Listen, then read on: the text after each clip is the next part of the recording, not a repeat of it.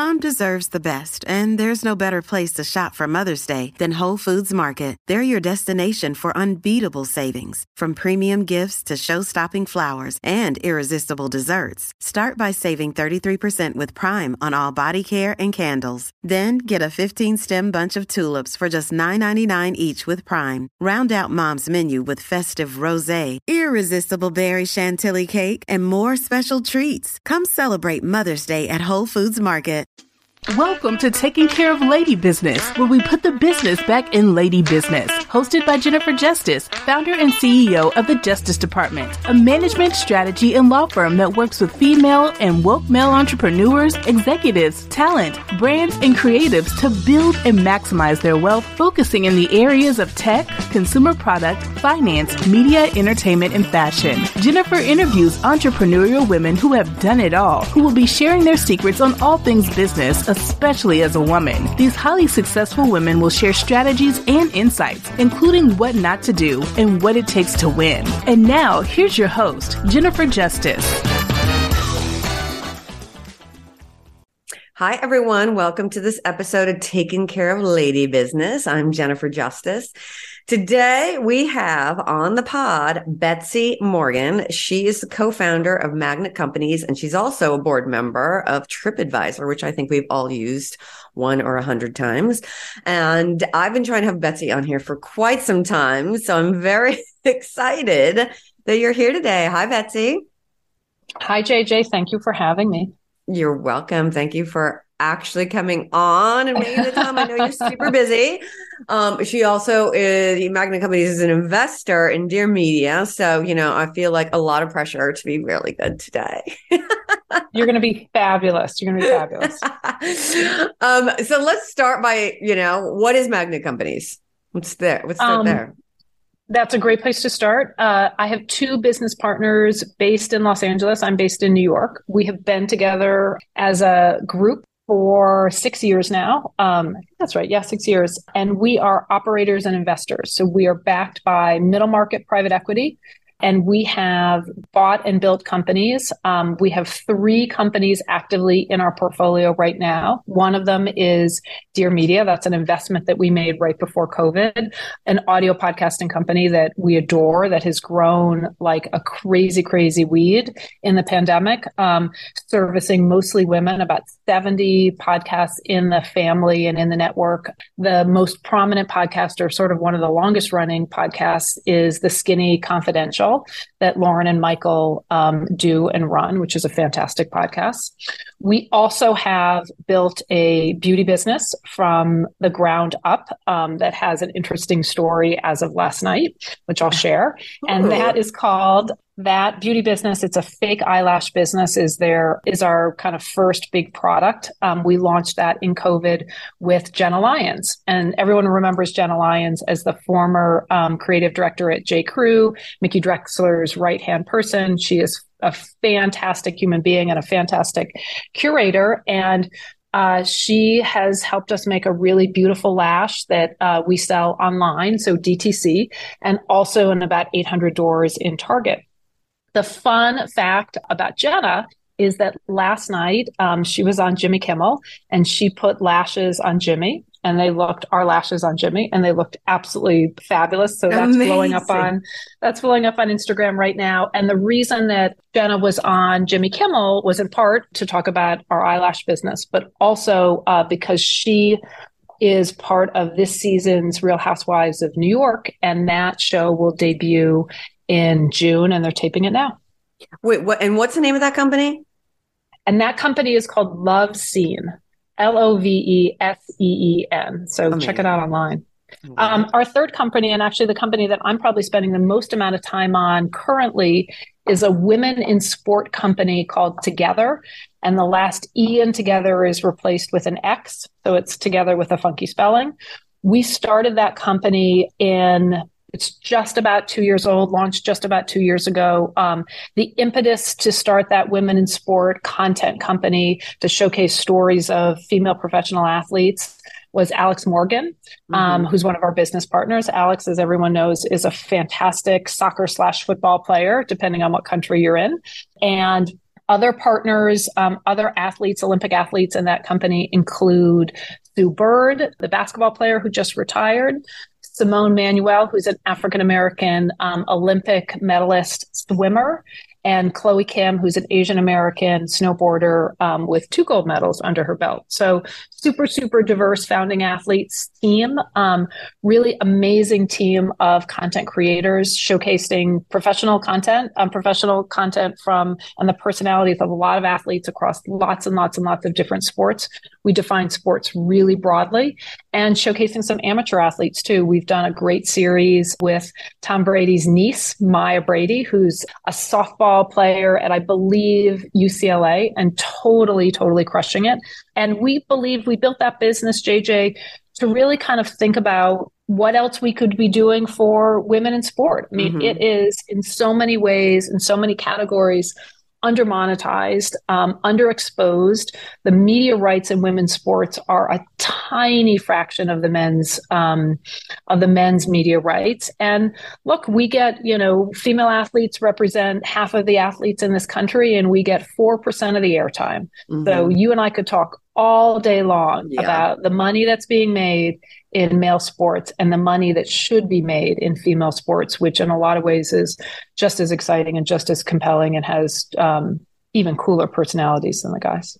So those are the 3 companies. So is Magnet companies like private equity? You build things from the ground up. 2 out of the 3 companies, and a third, Dear Media, was an invested. Right. And so what, you get money from other people, LPs, they put it in, and then okay, so we have one benefactor. We have one private equity firm that has backed these companies. And the idea really kind of starting these companies again before COVID and through COVID was, could we prove out the thesis in the categories that we were interested in? And then could you take that thesis and that success of that category and acquire other companies? So in the example of women in sport, what we have with the success of Together is a calling card to go look at sports teams, adjacent sports businesses, sports data businesses, other things in the space. Right. And then, will Together be is it like a channel, or it's like how do you access it? So you access Together through social media. The revenue stream, so there's 3 revenue streams in that business right now. One is branded sponsorships, right? You have so many global advertisers that want to put more money against women's sports and female athletes, and they have stepped up in a huge way. We have advertisers like Geico and Google and Porsche and Buick and Nike as our sort of flagship starting advertisers. Again, this is a business that's only a couple years old. We have also sold shows to the streamers. So we've sold shows to CBS Sports and to Amazon. We have a fantastic series that's coming to Amazon later this year on surfers in Oahu, these surf girls who are amazing and interesting and young. And they have won crazy, crazy awards in the surf space. They are far more badass than the boy surfers. Yeah, we were just in Oahu. We were just in Hawaii. And we went up to the North Shore, and I saw this group of girls, and they were all they were so good. They were out there on the pipeline, surfing with all the guys, and they weren't that old. They're young. They're bad, and they are badass surfers. And they obviously, these gals have great strength. They don't have the size of the guys. They maneuver and manipulate the boards so much better. They really are in touch with the waves. And those are, because you saw it, JJ, those are big ass waves. Those are big ass waves. And they hit really close to shore. So you're just getting out there. I can't even imagine the strength. No, it's crazy. And then our third revenue stream for Together is commerce, right? So we've done a couple collabs with Nike, with some other brands, because we want our audience, our female audience, wearing our stuff, showcasing the merchandise, and just having access to, really interesting, cool clothes. Amazing. And so tell us how Betsy Morgan got to this place. How did you decide that this is what you wanted to do? So I've had a funky career in a bunch of different chapters, and I've been very, very lucky to work on kind of different sides of the aisle in different ways. I spent most of my career, I'm a business person by training, went to business school, worked in finance, worked on Wall Street, coming out of business school. And then my career on the operating side was a couple different chapters. One in established media. I worked in traditional media for a decade, working for CBS and CBS News. So in the news and information space, worked and lived through the Gulf War, worked and lived through 9/11, some many presidential elections, some really, really sort of historic moments in the news space. And how did you transition though from Wall Street to CBS? Like, what was that like? Well, and what was the actual job at CBS?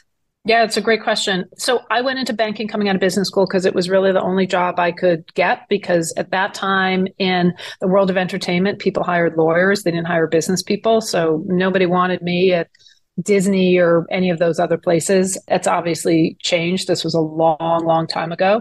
But I did have really good finance skills. So I knew that if I could showcase those finance skills, I would get to an operating company from an investment bank. And I was a lousy investment banker, frankly. And it was not a career. That was not a place I wanted to stay. So I leveraged my investment banking experience to get a job at an operating company, kind of in a finance business capacity. But I knew at that operating company, I wanted to run a business division, that I wanted to be an operator, be a leader, be a manager, oversee content. And I was able to do that at CBS super successfully. I had a very large group of people that worked for me at CBS News. We built some tremendous digital assets. We launched a number of different news shows. It was a super great time to be there in broadcast news. The hard thing about legacy media is that it's legacy media, and it's always going to protect its brand. It's always going to protect the analog business more than the digital business. And none of the folks there wanted to break enough rules. I wanted to break so much glass. And so at the 10-year mark, I kind of had a midlife crisis. I was like, I don't think I can do this anymore. I can't break enough glass. I'm not going to change. The system is so much bigger than me in so many different ways, and I'm not going to be able to change the system. So I left in 2007. And as an aside, I've represented a few people at CBS, and I remember I was talking to the talent person, and they had like 10 people celebrating a 50-year anniversary working at CBS. And I was like, is that a good thing?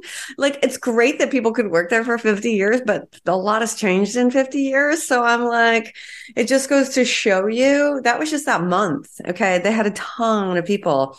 And I'm like, it just goes to show you how little they were adapting with the times. What I mean? Totally. And it hasn't changed. It's still, it's why they call it the establishment, right? Yeah. So in 2007, I did something very, very, what was sort of radical at the time. And all my bosses, including Leslie Moonves, who was still at CBS at the time, said I was nuts and that I was ruining my career to leave CBS to go be the first CEO of the Huffington Post. Amazing. So, which was amazing and fun. Ariana was a tremendous business partner, and, kind of two women, one on the journalism creative side and another on the business side. And that was me leading that business, which was at its inception, kind of a ragtag group of people that wanted to break a lot of glass, young people that wanted to break a lot of glass and do different things in the news and information space and push the envelope. And, we really set the place on fire in a good way. So that was super fun. Ariana was a terrific business partner. I actually just saw her last weekend, and she looks as fantastic today as she did, 15 years ago when we worked together. She really is a force of nature. And that was, HuffPost had a fantastic meteoric rise and then a sell to AOL in 2011. And at that time, what I really missed, JJ, in the space was I missed being in the video space. I mean, HuffPost did a little bit of video once they were part of AOL with HuffPost Live. I wasn't there for that, but it was really mostly sort of a text-based business, and that's where it's always had its greatest success, not on the video side. And I missed video, and I missed television. Digital video was kind of just getting started, and the streamers, Netflix was in existence, but the streamers as we know it weren't in existence. So I decided to go, not for political reasons, but purely for business reasons, to the other side of the political spectrum and join Glenn Beck at a company called The Blaze as he was developing his over-the-top OTT subscription business. Mm-hmm. And that was interesting to me because I hadn't worked in subscription before. It was interesting to me because everybody said that his audience, he was leaving Fox News at the time, was never going to be digitally native and watch him on the computer, which of course they all did. It was not that hard to figure out how to get a subscription and watch this new network on other devices. And we built a very, very robust, with the help of Glenn's business partner, Chris Balfe, we built a really, really robust OTT business and really in a lot of ways kind of launched the idea for so many other channels that then followed with subscription businesses. So a real kind of strange group of pioneers in the space, but super, super fun. And what was so for people who don't know, what does OTT stand for? Over the top. So not a cable channel, not something you get as part of your cable package. What's very normal now was not normal then, which was a subscription business. So really back then, the only game in town was Netflix. Hulu then came along. But all the subscription businesses that we buy now, very regularly as consumers, was very, very early in their nascent days back then. Wasn't it, weren't you a little concerned about working for Glenn Beck after Ariana Huffington and like being a woman you're super, obviously supportive of other women, et cetera? So here's what's interesting about Glenn. One, I really wanted a chance to see and understand his audience, which was very, very different than Ariana's audience and very different than the CBS News audience. So there was a high degree of curiosity on my part on kind of what that center right audience looked like. Glenn moved about 6 months into my joining The Blaze. He moved down to Texas to be kind of closer to his audience. It was a great move for him ideologically to really kind of understand his audience in a better way. He was in New York before that. And Glenn and Ariana, in a lot of ways, they met. We actually all had lunch together during my time at The Blaze. They are very much the same person. In that, obviously, their ideology is very, very different, but they are both passionate people. They're enormously creative. They know how to tell a story. They know how to market themselves. They shared a lot of interesting qualities. They actually got along very well when we all met up together. And Glenn had a lot of women on his team, was very, very supportive of women, had a lot of women on his team before I joined him.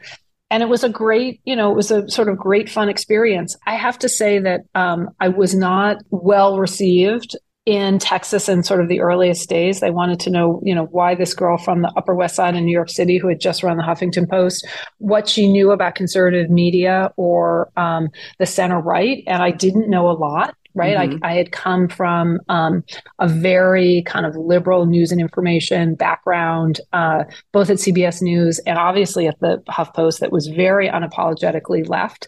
But I'm a good listener and I learned and I, really believed in that audience and believed what they were interested in, what they had to say. And, I think we did a really good job for them, in the time that I was there. Right. So interesting. I mean, you said something that a lot of my guests talk about, and it's like how they're able to succeed is to stay curious, right? Instead of just saying, I would never go work for something like that. I would, and by the way, it added to your cadre of experience, right? And because you were open-minded and curious about it. I don't know if I could be as open-minded as you. JJ, you've experienced this in your career, which has been long and varied as well.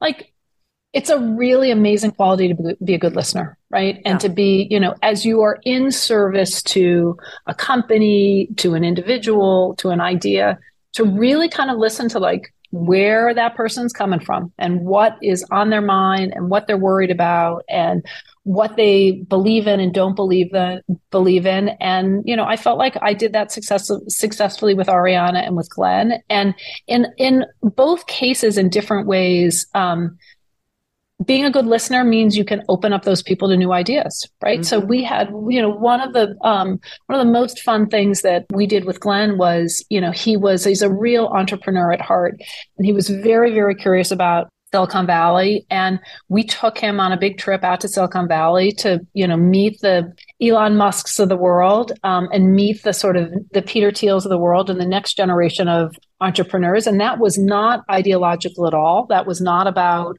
social issues at all or economic issues. It was really just about the value of great entrepreneurship and, all the tremendous changes that were happening out West. And Glenn was able to bring a lot of that knowledge back to his audience. And, at the end of the day, I think we might have sold a couple more Teslas in Dallas from that experience. That's good. All right. So how long were you there? So I was with Glenn until 2015. And then the summer of 2015, as everyone will remember, was the start of the election cycle, right? Really kind of the start of the rise of President Trump. I had lived through so many presidential election cycles, kind of going back to the late 90s. I did not have it in me for another one. I have to say that our team at the Blaze very much had seen kind of firsthand the rise of what would then become the Trump era. We had sort of seen it from our audience. We had seen just a real kind of distrust of mainstream media and a real frustration from that audience, many, many, many of whom had voted for Trump over Senator Clinton in 2016. I feel like my work had been done in the news and information space. I'd been in that space for 15, 16 years. I had done great work. I had seen the rise of the digital revolution. I had built 2 digital native companies.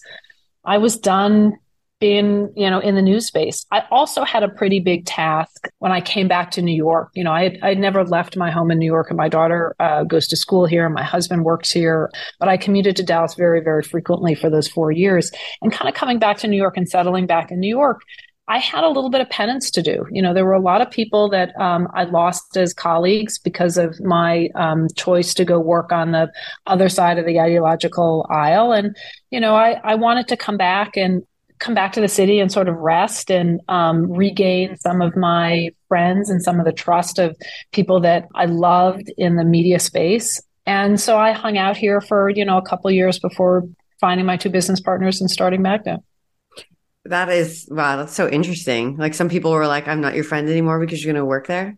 Oh, totally. Yeah. And I think, JJ, I feel like there are other people that have had very, very similar experiences, right? You talk to anyone who's worked in the Bush administration or the Clinton administration or the Trump administration. And then they kind of go back to their places of origin. And you just have to, as a business person and as a human, say, look, I'm the same person that I was, before. And I have a strong set of values and a lot of skills to offer.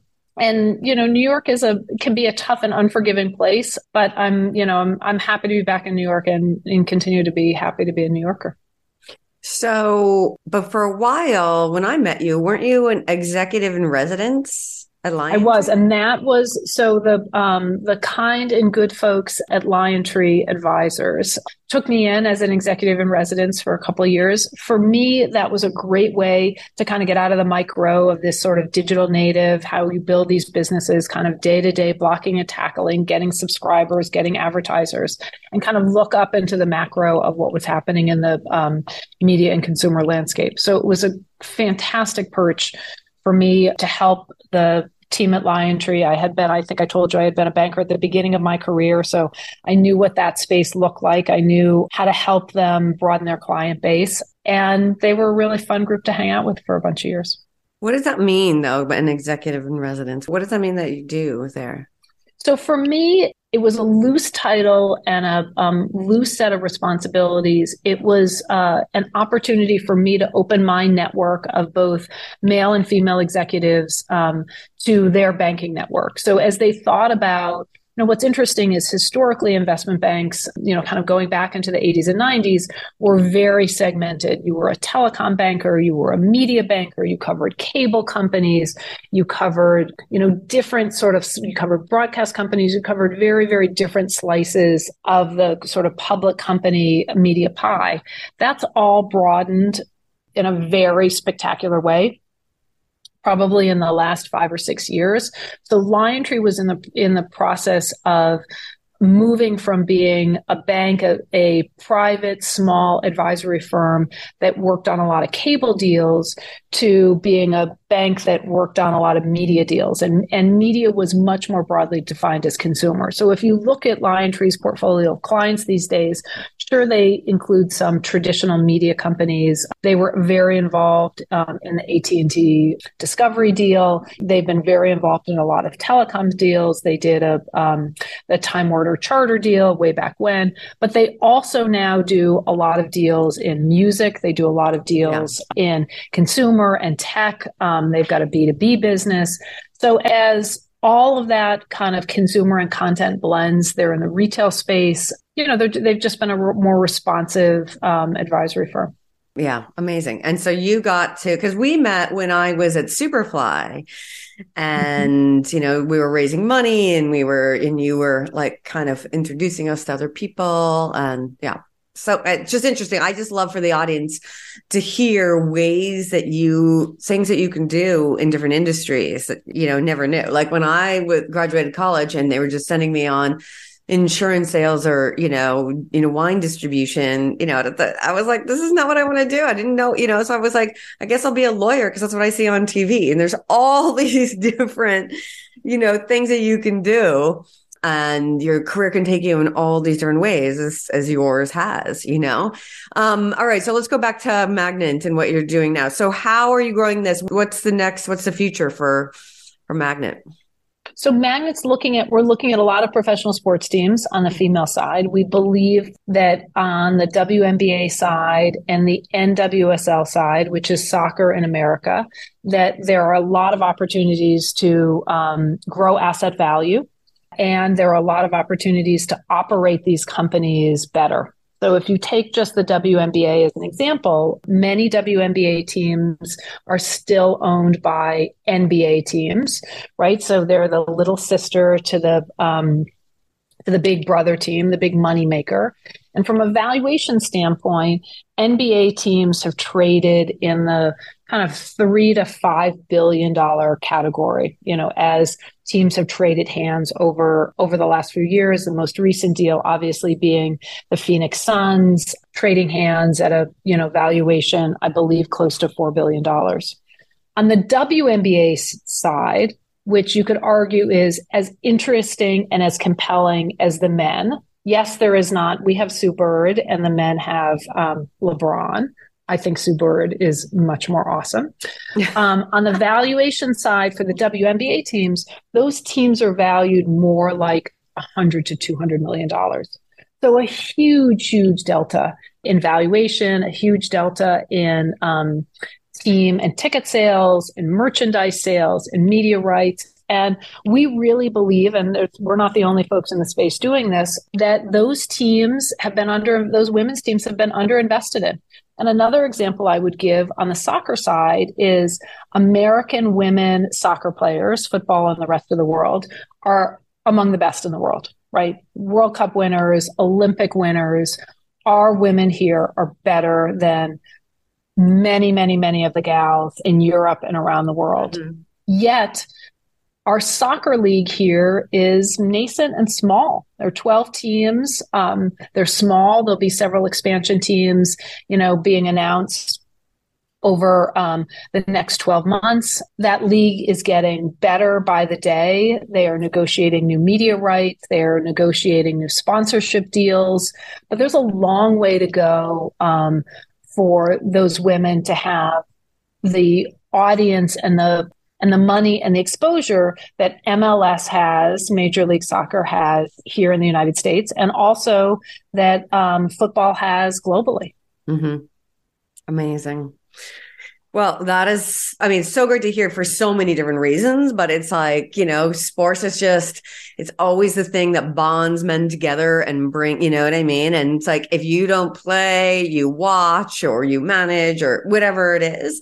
And, I think it's such a great bonding experience and a way to learn how to really play on a team in general, in your life. You understand strengths and weaknesses and how you can participate no matter what, even if it's a fan. And so I love exposing this more and more to women. I just had Jenny Just on about like playing poker, you know, and all of these things that have been traditionally male, you know, that do it, play it, whatever. I've had Ashley Priori, who was she was a chess champion, one of the only women, she's only 22, you know, on here as well, and how much that helps. And whatever reason, you know, we're like either not interested or not, you know, encouraged to do these kinds of male focused things, but they help you so much in life and in business. And I love what you're doing there. So thank you, Betsy Morgan. And thank you for being on here today. I know you have other things to do. So I will ask you my one question that I ask every single person that I have on here. And what is the worst advice you've ever received? The worst advice I've ever received, and I actually gave this advice for many years to people. So not only did I get this advice, I shared it, and I now very much regret it, which was, it's a little bit of a stay in your lane advice, which is, and it feels a little antiquated and dated now, that if you're, and I'll, speak to media specifically, but applies to other companies, other sectors as well. If you're a big media person, if you're a big corporate establishment, corporate person, stay in your lane and you'll never be an entrepreneur, right? Like you got to pick. You got to be either a corporate person or an entrepreneur. And now as somebody who's done both, I've ridden the corporate gravy train and been successful at it. And I've also ridden the entrepreneurship gravy train and been successful at that. I believe that particularly as women, we can be a lot more flexible than the marketplace says we can be. Mm-hmm. And so when people say, stay in your lane, you're a lawyer, you should always be a lawyer, do what do what you were trained to do. And you want to do something different. You want to start a beauty brand. You want to be an entrepreneur. You want to be responsible for yourself and your revenue. Absolutely. Don't think twice. Don't think twice. And don't let anyone in the marketplace, male or female, say, stay in your lane. I feel like I've been in a lot of different lanes and I've been successful in a lot of different lanes. And for a long time, I didn't give that advice. And I wish I had. Yeah. No, that's very true. I mean, if I stayed in my lane, I'd be miserable and less successful for sure. Yep. You know exactly. What I mean? And for women, it's a lot more flexibility that we want, mm-hmm. To do your own thing. What people don't realize is they think if, you make $250,000 in a corporate situation and $250,000 as an entrepreneur, you're taking home a lot more money. Yep. A lot more money. And when you're an entrepreneur, the way taxes work and, just even like looking those kinds of benefits up and really understanding that is so helpful in making a decision of what you want to do. So exactly. Thank you so much for being on here. If people want to find you or know more about your companies, how can they do that? So they can email me at Betsy at Magnet Companies. So Magnet Companies plural.com. And do you guys have a website with all your different companies on it or anything? We do. And that's Magnet Companies. You can look that up on the Google and you'll find us. And you can buy Love Scene, obviously, at Target. You can buy Love Scene at Target. You can buy Love Scene online. And you can see Jimmy Kimmel wearing some beautiful lashes last night. Yeah, pretty cool. And you can watch Real Housewives in June and see Jenna in action. And obviously all the Dear Media podcasts, which there are plenty. Thank you so much for coming on. I'm so excited for everyone to hear your story. You're the first one I've had on that has been curious enough to go to the other side of, media with Glenn Beck. And I think everyone's being like, wait, what? But you learned a lot. You learned a lot from it. So, and, that you were curious enough and, by the way, brave enough to do it, knowing that you could come back in New York and literally, have eggs thrown at you every day. So thank you so much, Betsy. And thank you, everyone, for listening to this episode of Taking Care of Lady Business. Until next time, I'm Jennifer Justice.